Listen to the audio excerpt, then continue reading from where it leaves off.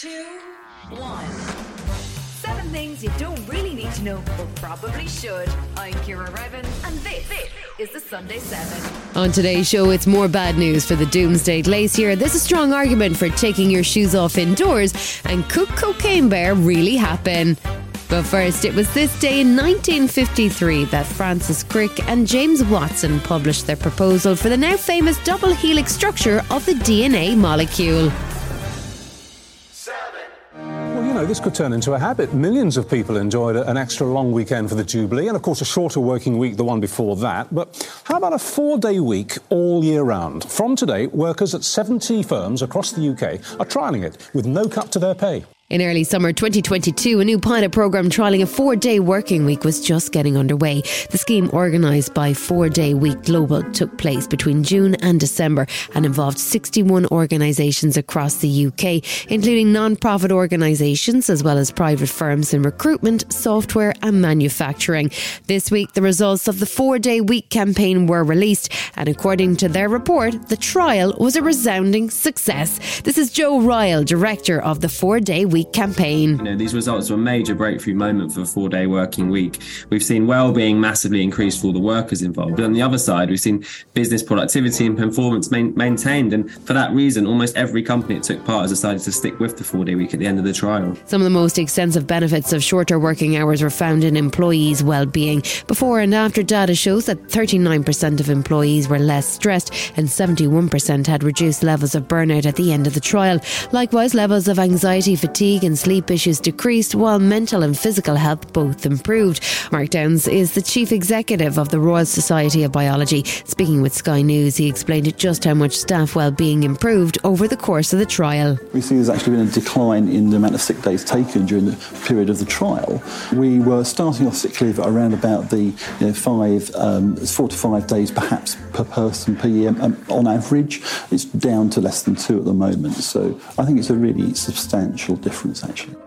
It's about working smarter rather than working harder. So it's looking at your kind of business output. What do you want to achieve at the end of your working week? What is your effective output? And being really strategic about that. The businesses really spent a couple of months really planning for that. And actually quite quickly, once you move to that way of working, you start to see bits of work that, we all have bits of our work that we do that maybe isn't particularly contributing toward the wider goal of your organisation. And quite quickly, companies seem to work more effectively, more efficiently. And also that's backed up by the fact that workers are better rested, they've had that time to themselves, they've got a better work-life balance, so then they're performing more efficiently and effectively in their job. Key business metrics also showed signs of positive effects from shorter working hours. When compared to a similar period from previous years, organisations reported revenue increases of 35% on average, which indicates healthy growth during this period of working time reduction. Not only was revenue up, retention was too, as companies saw a 57% decrease in the number of people leaving. Whilst the 4-day week has worked for the vast majority of the companies involved, it's not one shape fits all, but is a realistic possibility for many. There's lots of different ways of doing it. I think the 4-day week needs to be as flexible as possible to allow businesses to decide how it would work for them. But this isn't going to be a change that happens overnight for everyone. There's going to have to be a transition to get there. But absolutely, we think that the vast majority of the economy could move to a 4-day working week by the end of this decade.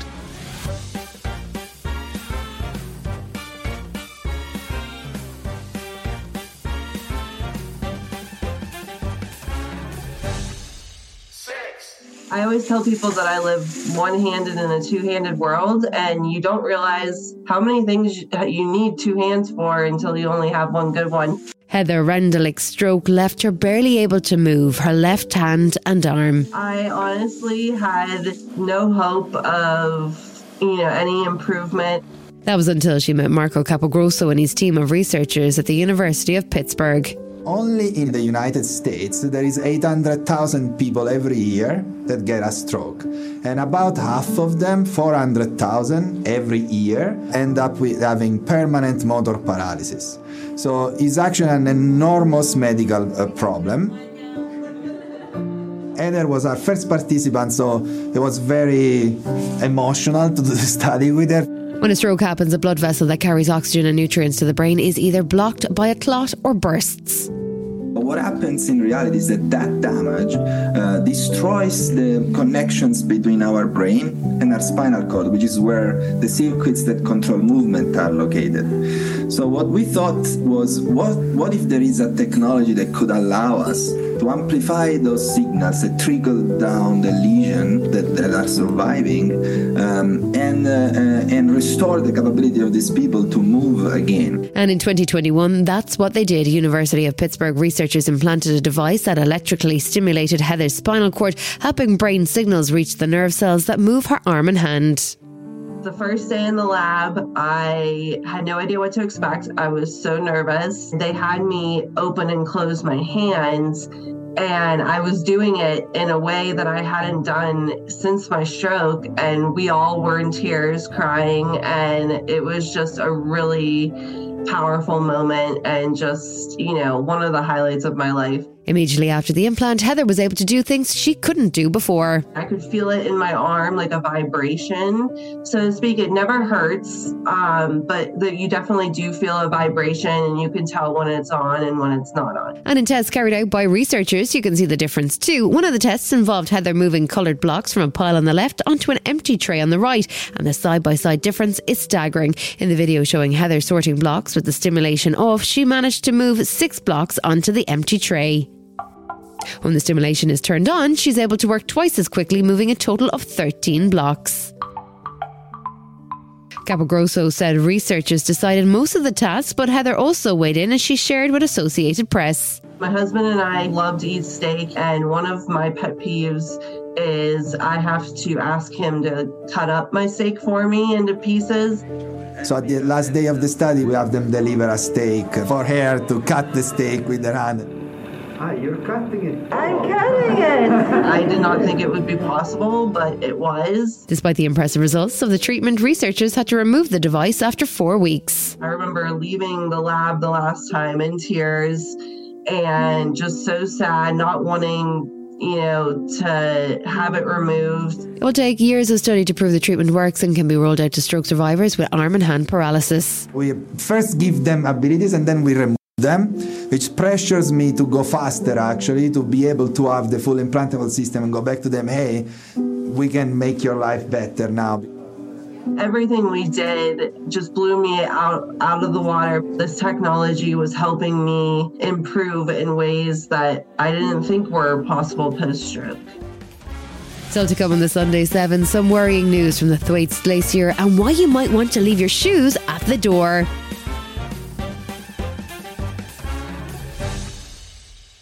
Every crack and every crash are sounds of looming catastrophe. 2 new studies published in the journal Nature paint a doomsday scenario, the rapid melting of the Thwaites Glacier. When we look at places like Thwaites, we think of them as kind of the canary in the coal mine. Dr. Brittany Schmidt was one of the lead scientists on the international project. Thwaites is in this very precarious position where it's also holding back a great amount of ice behind it. The collapse of Thwaites would almost certainly cause measurable sea level rise about half of a metre, but because Thwaites is butt racing ice, if that were to hit water, right behind it is another 3 meters of sea level rise. And Dr. Schmidt says these changes aren't happening overnight. We've been observing Antarctica pretty steadily for the last 30 or 40 years, what we call the satellite era. And during that time, Thwaites has gone from a really huge, massive integrated ice shelf to just completely collapsing, where you can just see rifts and crevasses and icebergs being calved on a regular basis. But what is new, however, is the technology used in gathering this data. For the first time, special probes were sent into and under the glacier, allowing scientists to directly measure the ice mass lost in the deep ocean. IceFin is basically an underwater robotic oceanographer. What it allows us to do is to take the instruments and put them down through a hole in the ice and then explore underneath the ice. And the groundbreaking data they collected confirmed the worst. Warm water is seeping into the glacier's weak spots and Thwaites is melting faster and faster. But still, Dr. Schmidt remains optimistic that humans can stay in front of this disaster. When we see what humans did with CFCs, that was an easier fix, right? You just stop using hairspray, right? The 80s ends, but we knew we could make a change. When you see things like that, you know humans are capable of this.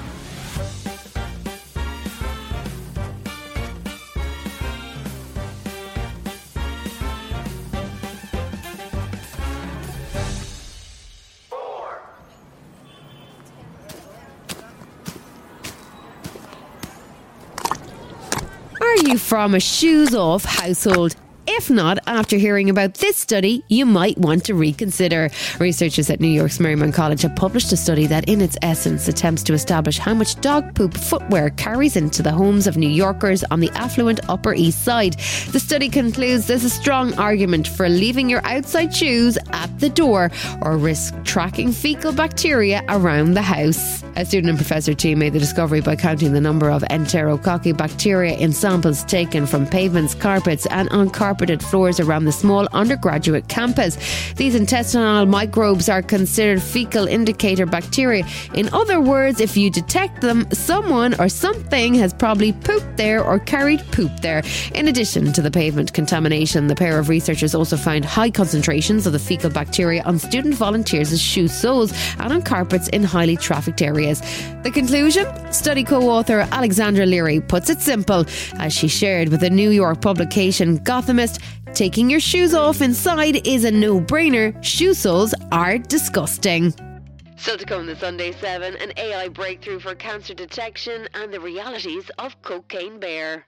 Right after this.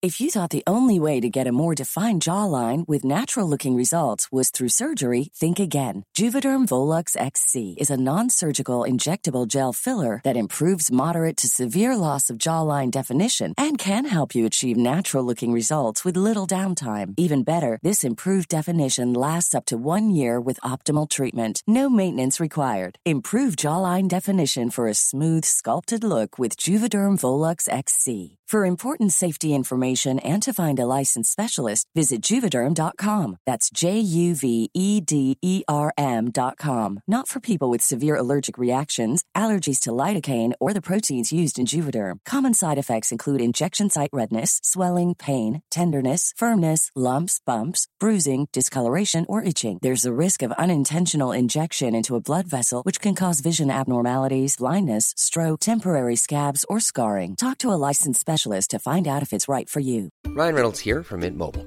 With the price of just about everything going up during inflation, we thought we'd bring our prices down. So to help us, we brought in a reverse auctioneer, which is apparently a thing.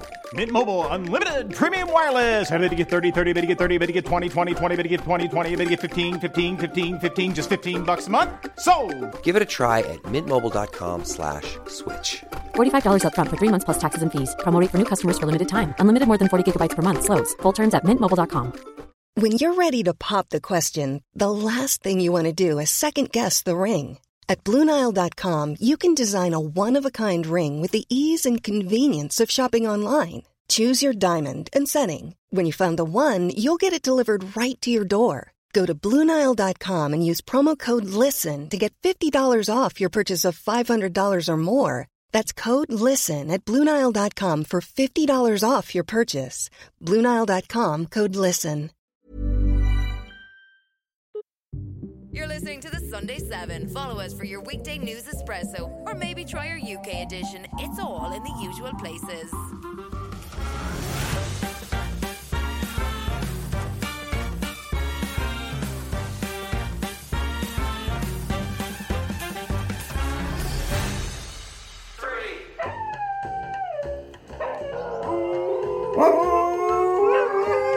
Why do some dogs howl more than others? And does it have something to do with their genetics? This is Bizu, a Siberian Husky. He's part of a study examining those questions in Budapest University University. 68 purebred family dogs were played 3-minute recordings of wolf howls while their interactions were observed. They range from Shibas and Huskies to Bull Terriers and Boxers, with 28 different breeds in total. Bizu's owner and animal behaviourist Fanny Lebowski is leading the study. The main finding was that the breed matters. More precisely, that those breeds which are genetically closer to wolves are more prone to respond with howling, and they also show more stress signals than dogs which are less related to wolves. And age proved to be a factor as well. This genetic effect, what we found that more related breeds are howling more often than the modern breeds, it is true only to dogs which are older than 5 years. Among younger dogs, there was no difference between between the breeds. So how did the more modern dogs express themselves? Researchers found they were more prone to barking over howling. But why? Research fellow Thomas Varago explains. During domestication, the importance of this group cohesion call and territorial call dropped because of the dogs were kind of pushed in the human society and group, and they don't need to maintain a pack like in case of wolves.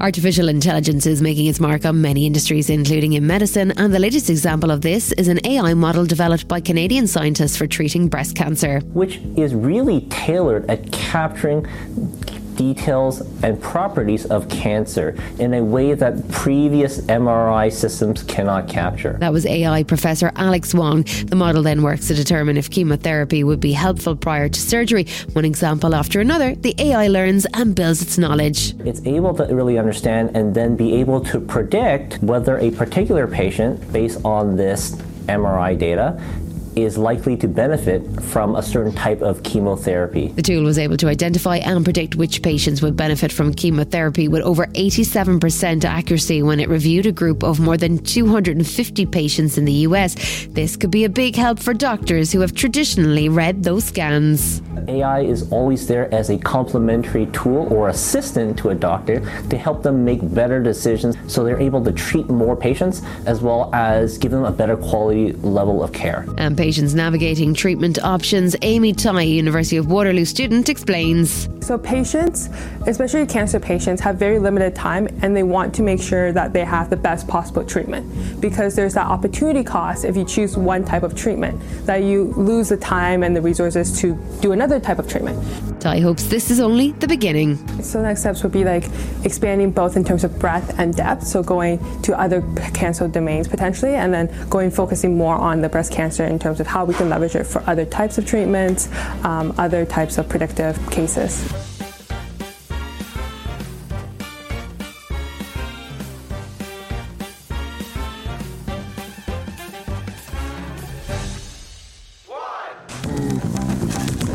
No, don't eat that, don't eat that. Let's see what kind of effect that has on The bear, it fucking did cocaine. A bear did cocaine. After ingesting a duffel bag full of cocaine, a 35-stone bear goes on a killing rampage in a small town of Georgia where a group of locals and tourists join forces to survive the attack. Inspired by a true story, the action-packed Cocaine Bear is set to hit the big screens on the 24th of February. But we wanted to know, would a wild bear that ate a bunch of drugs actually go on a killing spree? Heidi Kyan is the director of the Bear and Vet departments at Animals Asia, and she shared her expertise with Now This Is Earth. Okay, so bears and cocaine. Look, what we do know is that bears have mammalian nervous systems very similar to our own. So if they were to consume wild magic mushrooms, or in the unlikely event they found cocaine, we would have to expect that the effects on their body would be similar to the effects that we see in humans. But the thing is, bears aren't searching for illicit or wild drugs. They're more likely searching for a cache of summer berries or a hive of honey. This true story of Cocaine Bear is much sadder than the sensationalised version. Back in the 80s, a black bear in Georgia came across a bundle of cocaine allegedly dumped by a drug smuggler. The huge bear ate just 3 to 4 grams of the stuff and subsequently died as a result. Kyan says that movies like Cocaine Bear, which are puffed up versions of true stories, have the potential to be really harmful to animals. When the movie Jaws came out, global populations of sharks plummeted because people hunted for trophies or they were frightened of the fish. I don't want to see the same thing happen to bears. There's no need to be worried about bears in the wild. When we're in bear country, we should make sure that we don't surprise bears. And it's very easy to do that by walking in groups, making noise when you're trekking. And if you do encounter a bear, very unlikely that they want to attack you. They're more likely either curious or frightened. That old adage holds true. They're more frightened of us than we are of them. This has been the Sunday 7. However you're listening, do us a favour and hit the follow button. We'll be back tomorrow at 7 a.m. with the regular Smart 7 Ireland edition. Have a great rest of the weekend. Written, produced and published by Daft Doris. Need to stock up on any weather wardrobe staples? Check out American Giant for hoodies, jackets, sweats, and more pieces you can wear anywhere. All made right here in the USA. Go to American-Giant.com and use code ANYSTYLE24 for 20% off your order. This is the story of the one. As head of maintenance at a concert hall, he knows the show must always go on. That's why he works behind the scenes, ensuring every light is working, the HVAC is humming, and his facility shines. With Grainger's supplies and solutions for every challenge he faces, plus 24/7 customer support, his venue never misses a beat. Call quickgrainger.com or just stop by. Grainger, for the ones who get it done. Acast powers the world's best podcasts. Here's a show that we recommend. This is Roundabout Season 2, and we're back to share more stories from the road and the memories made along the way. We're talking rest stops. If we're stopping to get gas, you will be timed. You will be for sure. Misguided plans. I grew up in the city, so I have a healthy fear of real extreme darkness. This was like wilderness. A lot of laughs. Y'all weird, but you were different. Like, you were real different, bro. I can't really put my finger on it. And so much more. Just goes to show that unexpected things sometimes are the best when it comes to a road trip. Roundabout Season 2, presented by Nissan, is live now with new episodes rolling out every Thursday. Listen and subscribe wherever you get your podcasts.